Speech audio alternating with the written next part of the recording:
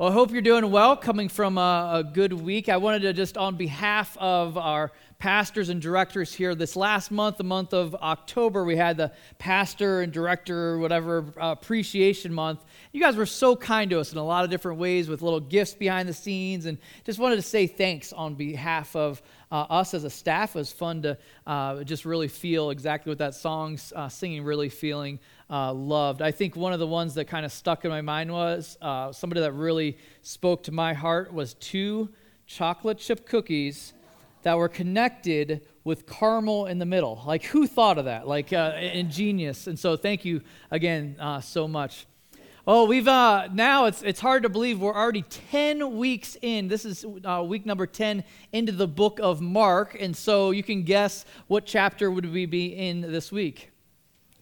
Nice. Good problem solving there. I wanted to, just before we dive into the text, you can start turning to the chapter 10. We're going to be in verses 35 through 45 here this morning, but wanted to do a little quick recap of some of what we've experienced thus far, if you haven't been around, or if you have been around and you're as forgetful as I am. The thing that we've been looking at is under this theme or this umbrella of IWitness, and the hope is that we, just by looking into the account of Jesus' life, we go from, yeah, I know about him, to being like a legit, I'm a witness of his life. I'm a witness of the amazing things that he's done. I know him personally better by digging into this account in Mark. So first week in Mark 1, we talked about the curtain being drawn. Finally, up until this point, they'd only known a name. They were finally had a chance to be exposed to him face to face. So the curtain was drawn. Mark 2, it was encouraging for us, or at least me specifically, to find out that Jesus didn't show up on the scene just to hang out with the elite and privileged, but was literally a friend of sinners. Good news. Mark 3, we see the invitation that was extended for us to put the spotlight back on him. It's so easily redirected to me and my desires, my wants, but that was an emphasis on getting appropriately the spotlight directed on him. Mark 4, we were pushed to make a decision as to whether or not we're a fan or a follower. You see, fans you've heard of fair weather fans, they come and go, but a true follower is committed to following. So that was that week. And then chapter 5 in Mark, it was the reveal of just another story after story of God's power through Jesus Christ over the physical world, over the spiritual world. If you remember, that one was when he cast the demons out, and it was one of those moments that what just happened. And I'm pretty sure that was pretty consistent in the life of anybody that was following Jesus. It went from moment to moment. What in the world just happened here? Mark 6, John Irwin taught us on what it looks like to get out of our boats and take risks in our walk with Christ. Mark 7 confronts our bent at having clean hands but hard hearts. That's the easy thing for us to solve, to adjust behavior, to be in line with what we think is being a good Christian. But what does it look like to have a soft heart and give over full reign and control to him? Mark 8, we learned that we can't do this halfway, that we have to be fully in if we're going to follow him. Then last week it was encouraging, if you remember the statement of the Father that said, I believe, help my unbelief. This idea that God meets us even just with a mustard seed size bit of faith, that God's willing to meet us in that place, that we don't have to have it all figured up and solved to show up at his door. Mark 10 now, we're turning a corner. We're looking a little bit more. We've been maybe surprised by what Jesus was like. I think I've joked about it before, that maybe some of our younger childhood flannel graph pictures of Jesus that were limited, not incorrect, but limited perspective of the scope of who Jesus was. Maybe our horizons have been stretched a bit in the vastness of his character, the greatness, his commitment to serving the needs of others. And now we're starting to realize here in our text today that not just was he different than what we expected. This morning we're going to see that the kingdom that he invited us to be a part of, that he called us to, was also a bit upside down compared to the world that we're surrounded with. We're going to see this as directly an account of interaction that Jesus had with a couple of his disciples. But before we dive into that, I just want to pray over our morning that God would lead and direct our time. Dear Lord, thank you for this chance thus far to be looking just at account after account of the miraculous things you did with your limited time here on earth, how you are so committed to meeting needs and serving others. As we're going to see even this morning, that you showed up not to be served, but to serve us. What a staggering truth and reality that is about who you are and your character. I pray that you'd speak to us through this text, that we'd have a clearer picture, that we'd walk away even at the end of this series as legit eyewitnesses to who you are. We recognize we're dependent on you even now as we dive into your word. In Jesus Christ's name we pray. Amen.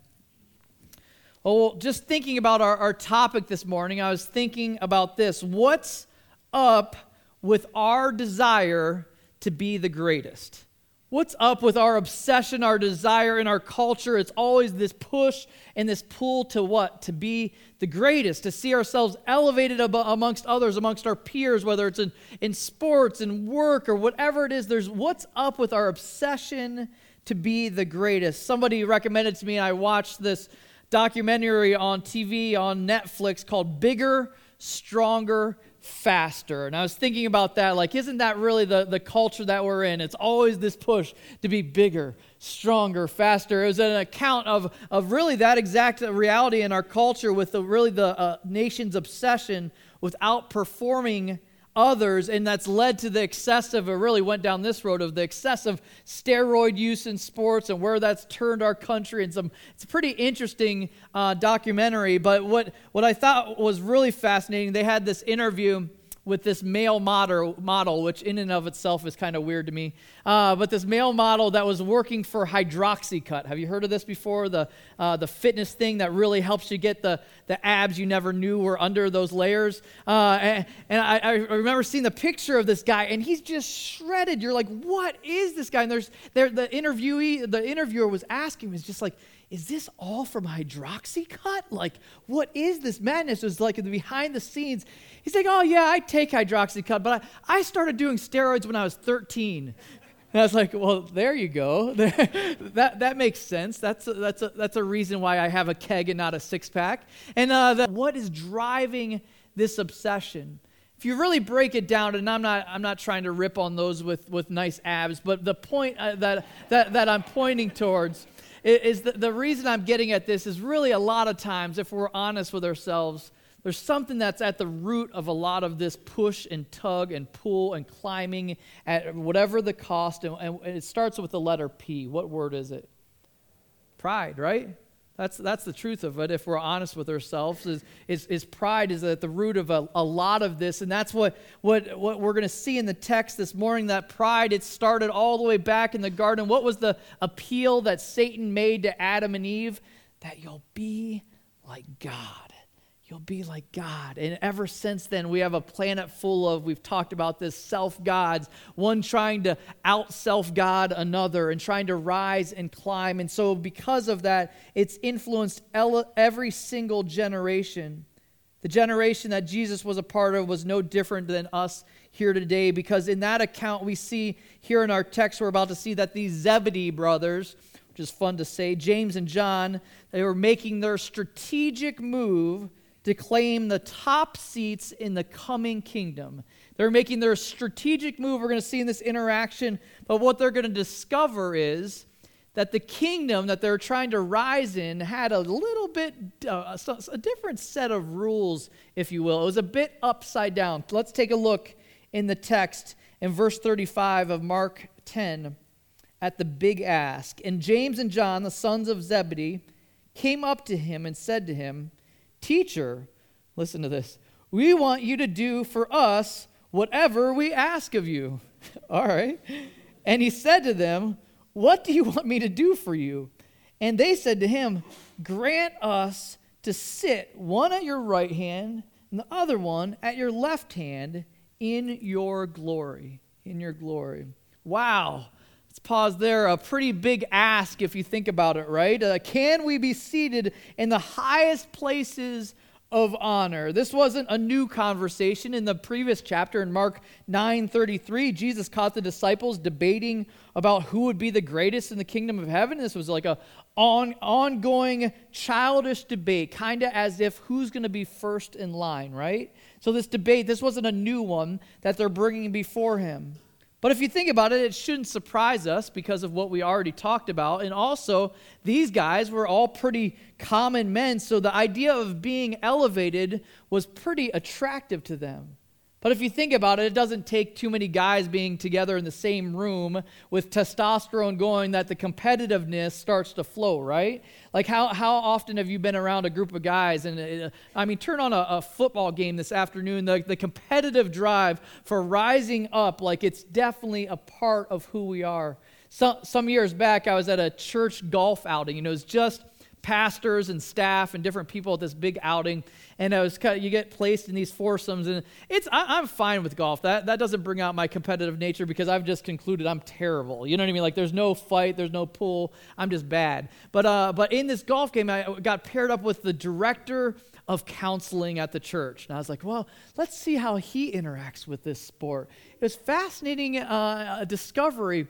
He didn't handle it very well. In fact, like through the golf game, like he'd miss a shot and be kicking dirt and mumbling things under his breath. And then it came to a pinnacle. And at one of the holes, he missed a shot. It was the one, I find the lake shots, the ones with the water. I'm like, cool, let's see how well I can skip my ball. But some people actually try to get over the water.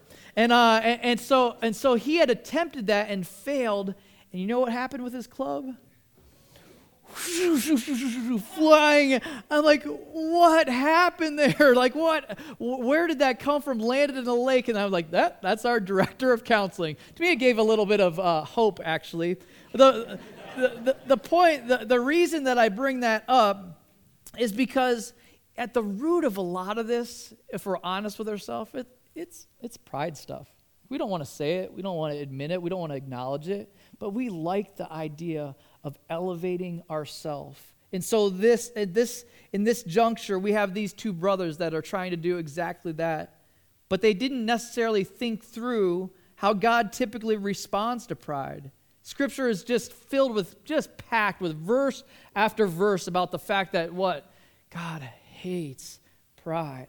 Hates pride. I did a study on it this week. I could bring you 20 to 30 verses pretty simply, but the idea, the running theme throughout Scripture is that he hates pride. And not only does he hate pride, James 4:6 says God opposes the proud, but gives grace to the humble. The idea that he actually opposes it. And so if you're wondering, like, why do I feel like I'm being opposed? Why do I keep running into walls? Maybe that's something to start by wrestling through.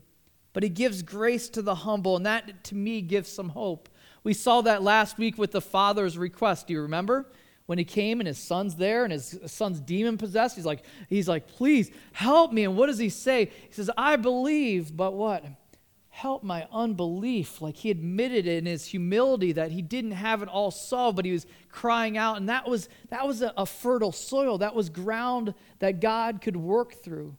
Think about the Old Testament, all the different characters, the different heroes of our faith, if you will, how many people he used. I was trying to think through, is there even one example that didn't show serious signs of humility?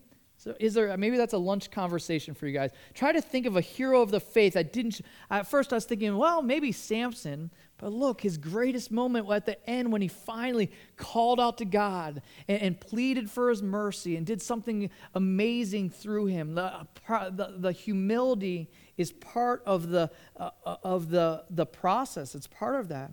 God chooses to elevate humble people. Some of you are sitting here this morning saying, perfect, I'm the most humble person I know. You're like, wait a second, maybe we're missing something there. Maybe we're missing the big idea. The disciples missed it too.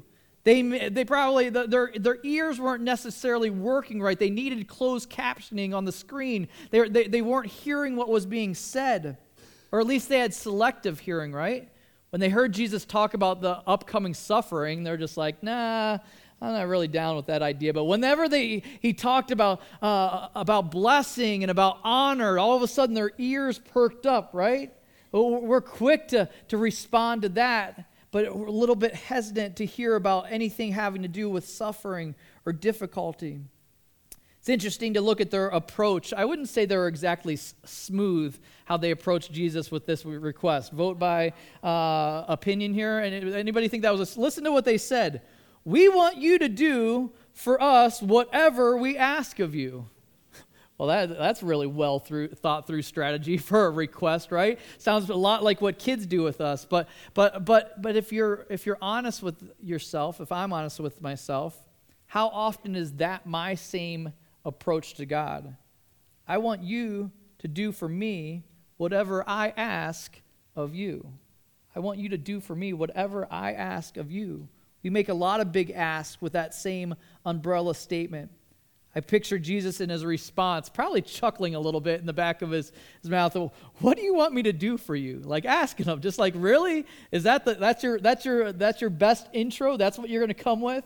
That's what you're bringing to the table? What do you actually want me to do for you? If we're honest, it was a pretty ugly moment. You see, the reality is with some of our selfish ambition and things that we do to try to move up top, how do you move up top? It typically, if not always, comes from pushing someone else down. And so they weren't really giving a lot of consideration to what? The other 10 disciples, right? Like his other followers. They're like, don't worry about them. I'm right, you're left. This is going to be awesome. You see, the truth is, when we're trying to rise up, we're not necessarily too concerned about who we're pushing down. My question for us as it relates to this, what big ask do we have of God to gratify our own desires? What big ask are we making of him? Is it success of our business? Is it things that are personal? Is it winning this lawsuit? Is it whatever? Is it helping me achieve this goal? Like, what are some of the things that, if we're honest with ourselves, it's really just about me and my preferences? What are those? What's our big ask that we're bringing to the table? Thankfully, Jesus was extremely patient with them and with us, right? Thankfully. Look at his response. He clarifies some expectations in verse 38. Jesus said to them, "You do not know what you are asking. Are you able to drink the cup that I drink, or to be baptized with the baptism with which I am baptized?" And they said to him, "We are able." And Jesus said to them, "The cup that I drink, you will drink, and with the baptism with which I am baptized, you will be baptized. But to sit at my right hand or at my left hand is not mine to grant, but it is for those for whom it has been prepared." Look at this interaction. I thought it was interesting that Jesus doesn't deny the fact that he's going to be seated on a throne. He doesn't push back on that, or that his kingdom's soon coming. Amen to that. Good news. But he does respond. He says to him, "You have no idea what you're asking me. You have no idea." He's like, listen, remember, they have selective hearing. You apparently missed the part about suffering prior to reward. And when he uses the expression, "drink the cup," that expression was using for saying that you're willing to share someone's fate. Share someone's fate. So he's saying to them, in other words, are you ready to die? Are you ready to die? Are you ready to die for me? Are you ready to die like me? Some years back, I've talked about this before, I had the opportunity to lead a team. We were in Dearborn, Michigan, which has the highest Muslim population of anywhere in the United States. Some would say it's the second most to the Middle East. And so we were there with a ministry that was reaching out to Muslim folks in that community, trying to introduce them to the grace and love through Jesus Christ. And one of the women directors that I was talking to said that she's like, you know what the tough thing is this isn't just like a nice, like, yes, I'm going to follow. This is a decision that has the potential of some serious ramifications, especially within the ladies within that culture. She's like, you don't realize what we're asking them to do. Are you willing to die for this decision? That's what Jesus was asking him. It's similar that many in our planet here today are still asked. More than that, we're not more than ready to die, probably taking it a step further in Jesus' mind. More than that, absorbing the cup of God's wrath on all human sin. Are you ready to walk that walk, be baptized in that? I don't think so. But look at their response. James and and John believed they were ready to follow his lead. Maybe it's the reasons they were called sons of thunder in Mark 3:17. Jesus predicts, though, that what's to come. I don't know if that was the moment that their eternity or the rest of their life got redirected. I was kind of wondering that in reading this text, because he's predicting, he's saying, listen, you are going to actually suffer. You are going to experience this. And I don't know if it was because of their request or not. But in Acts 12, we see that James was the first martyr having his head cut off. John ends up being the last martyr, dying in a prison on the island of Patmos. Both of them ended up experiencing some pretty significant suffering on behalf of Jesus Christ. However, as far as the request goes for being at the right hand, being at the left hand, Jesus defers to God's predetermined plan. He's saying, listen, this has already been decided. Remember, Jesus surrenders the whole matter of rewards and glory to God the Father. Philippians 2:16 refers to Jesus, says this.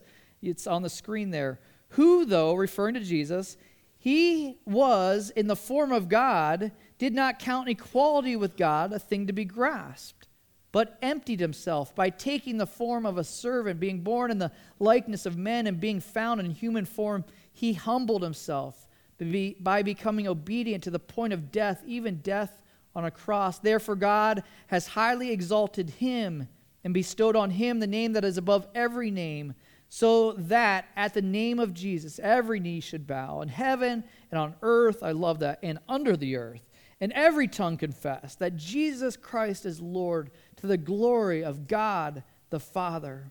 So he doesn't answer their question. He doesn't say who will be in those seats, but pretty confident in God's kingdom, in this upside-down kingdom, that they aren't given because they're asked for. Anybody agree with that? Probably not given because they're asked for. So he is there trying to clarify expectations.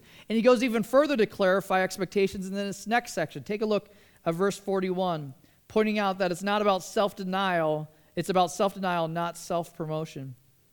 And when the 10 heard it, they began to be indignant at James and John. They were ticked off. And Jesus called them to him and said to them, you know that those who are considered rulers of the Gentiles lord it over them, and their great ones exercise authority over them. But it shall not be so among you. But whoever would be great among you must be your servant, and whoever would be first among you must be a slave of all. Let's unpack that a little bit. A lot that he's saying there. First, you notice that the other disciples are what? They're indignant, they're mad, they're ticked off, not because of necessarily the topic of the discussion, but more so because they had similar ambitions and they got beat to the punch. They got beat to being able to ask him, so they're ticked off. Jesus, in his patience and kindness, takes time and decides, I'm gonna teach you on this. I'm going to teach you a critical lesson, that it's about self-denial, not self-promotion. Look at how he starts. He points to things that they're familiar with. He says, you know that those who are considered rulers of the Gentiles lord it over them, and their great ones exercise authority over them. In other words, you're very familiar with Roman rule. You know what it's like to be under the strong arm of the law, under the government. I was thinking about that this week. I was listening to a message on that topic, and they're pointing out that in that culture, that somebody in the Roman military could come alongside. They're carrying a heavy weight or carrying their heavy materials. They could tap a common person on the shoulder and ask them to carry their equipment for 1 mile, and by law, that person had to carry it. Can you imagine being under that kind of rule where somebody could just come tap your shoulder and whatever they're carrying, whatever luggage, they're like, it's your turn, tap, you're it. You'd be seeing soldiers coming and like hiding behind corners, but imagine that. That's why when Jesus is introducing this upside-down kingdom, in Matthew 5:41, he tells them, somebody asks you to go 1 mile, go 2 miles. We do things a little bit differently here. Have you ever had a boss like that holds a strong arm over you, or been in a work environment? I was just talking with a guy in our life group this week that was describing his work environment, how it's a fear-based system, and everybody's afraid to speak up. And when the boss man, the high guy, the guy that was holding it over them, speaks, everybody kind of cowers and is afraid. And you're like, wait a second, that might work in this kingdom, but that's not how it is in the upside-down kingdom that Jesus was introducing. What does he say to him? He says, it shall not be so among you. We're going to do things differently here. Welcome to the upside-down kingdom with different sets of rules. Remember, in John 18:36, Jesus told Pilate, he says, my kingdom is not of this world. It's different, completely different. So what is it? What does this new kingdom look like? What's the opposite? He's saying, listen, if you're gonna excel in this kingdom, you must be a servant. The word servant used there is the same word used for a table waiter. I don't know if any of you have had a job as waitering or serving. Really, the whole task, your whole entire job is to meet needs, to bring things as people need them. Oh, you need a ketchup refill, you need a napkin, a drink refill, number 47 for you, kid. Like, okay, let me go get it for you. Like this, it's a difficult task, but the truth is, that's what we're called to do. It's been an interesting process doing this Refresh project. Lots of interactions with the teams that have been out here. And I was talking just this week to a gentleman who's a believer that's did some of the painting outside. He's been super generous to us. He was. I had him as we were doing the outside. I said, "Hey, can you quote me on these 2 rooms down here that need to be repainted?" And he's like, "Why don't I just throw those in for you?" And I was like, "Yes, you're speaking my love language." But we got talking further, and he was saying, he's like, "You know what? I've had my business. I've had it 20 plus years, but the more I have it, the more I realize, like, yeah, I can go buy this. I can go on this trip. I can acquire this." He says, "But the longer I'm in this, the more I realize I just enjoy serving people and seeing their responses to that." I was like, huh. Lesson from the painter, seriously. And when we see this text like this, we're just like, oh, there he is. There's God calling us to be a servant, serving other people. What if our maker and our creator, our designer, knows what's going to bring us the most joy and the most satisfaction in this lifetime? What if he's saying, your kingdom's twisted, turn it this way? That's how you're going to enjoy it. You turn it upside down, you'll enjoy it better. Serving others, putting that as a mentality before us as a church. I'm excited going into 2015 because I've kind of seen this year as kind of getting the house ready, like before you're having guests over, and next year's like, all right, what's it going to look like for us to get busy meeting some of the needs in our community? What radical things can we do for the kingdom? And so excited about that, but really, isn't that the same thing that he's calling these men to? What does he say? To be great, which is a noble cause. Like, I think it's good for us to want to be great. He's saying it's to serve. But listen, he takes it even a step further. Those who will be first must be a slave of all. You see, slaves were inferior to servants. A slave was owned, not hired. Does that make sense? A slave was owned, not just the opportunity to serve, but an obligation to serve. You're owned. You're no longer your own. This idea we see all throughout Scripture. If you wonder how you're doing in your walk with Christ, this is a wonderful litmus test. Ask yourself that question. Am I a slave of all? Pretty convicting question, right? Am I a slave? Do I really see myself like that? As I'm like, hey, my life's not about my needs. It's about others, what other people's needs are, wants, requirements for life. But that's what it revolves around. What a wonderful litmus test, and that's what he calls them to. Not about self-promotion. That works in Satan's kingdom. In God's kingdom, it's about self-denial. We talked about this before. The encouraging thing is that God doesn't call us to anything that he's not willing to do himself. Look at these last couple verses as we conclude. Verse 45, actually last verse. For even the Son of Man came not to be served, but to serve, and to give his life as a ransom for many. Let's pause there just to unpack that. Jesus modeled this to the extreme. When he talks to us about being a servant, about being a slave, he's like, listen, I'm I'm not just asking you to do something. I've done it. This idea of a ransom, giving your life. Remember, a ransom is a price paid for the release of a slave. He paid the penalty. He's like, man, I covered it. I absorbed. Who was that price paid to? God. I absorbed your wrath, your justice. I took it on myself. I took it. I was the ransom.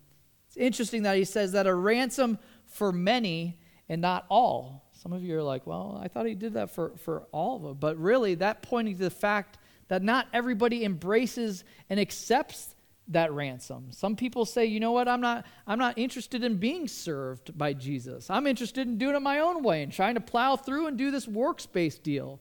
But he's saying, listen, for many, those who receive, that embrace that free gift.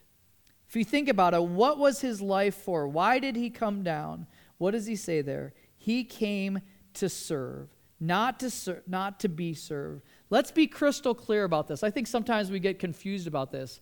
God doesn't need us to serve him. God doesn't need us to serve him. He doesn't need our help. We need his. Acts 17:25 says, nor is he served by human hands as though he needed anything. Let's be clear on this. Since he himself gives to all mankind life and breath and everything. It's all from him. So this idea that we're acting independently, okay, now I'm going to muster up some strength and give back because he's given so much to me. Like, I think we're missing it with that. I think that's a misunderstanding of what he's called us to. When he came to serve, it wasn't just a one-time event. He continues to serve us. Unlike children who grow up and become self-sufficient, we're always completely dependent. Does that make sense? We see our kids. We raise them with the hope that one day they're going to be more and more independent. One day they'll actually move out. One day they'll move out of the basement. I guess that's not relevant in California, but the same idea, you get it. This idea that you raise them to become independent and self-sufficient, right? Someday they'll actually leave and do their own life.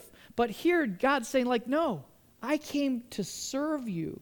Like, you're still connected, like, not to be crass, but the umbilical cord still needs to be there. It still needs to be there. He came to serve, and he continues. We continue to need him to serve us. When you stop and think about him stooping down to serve us, it's staggering. But we have to trust him to serve us. He doesn't force it. He waits for us in our humility to be like, all right, I admit it. I can't do it. I need you to serve me. I need you to serve me. I'm desperate for that. Christianity isn't me mustering up my own strength to go and serve him. I was thinking about this in relationship to cell phones. My brain takes me on weird turns. You think about, like, a lot of us think of Christianity kind of like the cell phone, where we all have one of those, right? They're getting bigger, and then they'll get smaller, and then it's fun to watch. But everybody has the idea that Christianity is like, okay, you get plugged in, you build up its battery life, then you go out and you enjoy the phone, it does its own thing, and then back at night you come and plug back in. A lot of people approach Christianity with that same kind of mentality. All right, I go from the church service, I get filled up, the battery charged, I go for my quiet time, and then I go do my own thing until it's time to be recharged. I want to propose that Christianity is a little bit more like a landline than it is a cell phone. Let me propose. Remember those with the dial turns? Like, and remember, anybody ever do this before with those old phones? You're talking, you find yourself kind of walking away, and then you're like, oh shoot, I'm connected. I'm stuck there. Like that same picture is true with our relationship with God. We don't get to go and just be like, all right, I'm just going and doing my own thing. He already served me. He took care of that sin thing. Now I just go do my own thing. The truth is that we have to stay connected. We're a landline, not a cell phone. What part of Christianity doesn't involve him serving you? Think about that for a second. What part of Christianity doesn't involve him serving you? What part? We're completely dependent on our life, our breath, every single thing. His service to us is what enables our obedience to him. His service to us is what enables our obedience to him. I like how David Platt, pastor and author, put it. He says, his commands are an invitation for him to serve us. Think about that for a second. His commands are an invitation for him to serve us. Think about it, some of his commands. Okay, he tells you to love your spouse. But that's an opportunity for him to serve you. You're like, I can't do it. I'm not able to. But he's like, I'm going to give you everything you need. I'm going to give you the patience. I'm going to give you the long suffering. I'm going to give you the empathy. I'm going to give you I'm going to serve you in order to fulfill that command. Okay, what about the command to forgive somebody that's wronged you? I can't do it on my own. Like, I don't like forgiving people. I have lots of people I don't like. No, he's like, I'm going to give you what you need to forgive them. Just play that out in a number. Okay, the command to share my faith. Okay, I know I'm supposed to. I know that it's cruel for me to keep the good news of the message of the gospel to myself. Like, that's pretty selfish. But how do I do it? He'll meet you. He will serve you when you take steps. He's like, if you let me serve you in that too. Let me give you the right words to speak. Let me give you the boldness. Let me give you the courage. There's no part of the Christian life that doesn't involve him serving you. Trust him to serve you in everything. Think about it. Trust him to serve you in everything he calls you to do. Trust him to serve you in everything he calls you to do. He doesn't just say, go do this. Good luck with that. He's saying, go do this. And then when we do it, we can point back to him and say, like, hey, he's the source. He's the source. Like, look at my landline. It's connected to the wall. Like, this wouldn't work without that. And so as we're serving, as we're called, the beautiful truth is God created us with a need to be served. We're not independent, self-sufficient operating machines. We need to be served, and that service is ongoing. And we give God the glory as we point out the source of our service. When we're like, all right, I'm being a slave. I'm being a servant. Well, guess what? Guess who's enabling you? It's because he served us first. It's an awesome truth. It's an awesome reality. What other kingdom do we see that is like that? Where do you see a political leader that's like, you know what, I'm just strictly there to serve, no interest in them? Like, I don't really see that. I mean, maybe there's some public servants out there like that. I'm still looking for. But really, this upside down kingdom that Jesus is introducing, he's saying, listen, I showed up to serve you. I served up. Now, that doesn't mean that we don't serve in response. Don't hear me saying that. He's saying, but it has to start with him ongoing serving us. That's how it works in this upside down kingdom. Let me pray for us. God, I thank you for that reality, because when I hear challenges and callings to serve and to be a slave and a servant, I come to the conclusion that I can't do that. I'm not good at it. It's not natural. It doesn't come out of me and my flesh and my desires to climb and rise up, just like James and John did. God, we know that we need you to serve us in these areas if we're going to be able to be fruitful in that. If we're going to be able to do it, we have to stay connected to the wall. We've got to be the landline. I thank you for this reminder. Thank you for your patience with these disciples. Thank you for your patience with us as we try to work through that, God. I just pray for each of us that this would be even a step towards surrender, that we just let go and we surrender to him.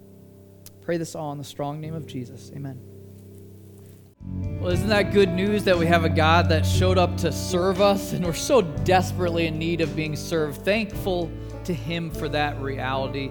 Pray you have a wonderful week in the Lord. God bless you.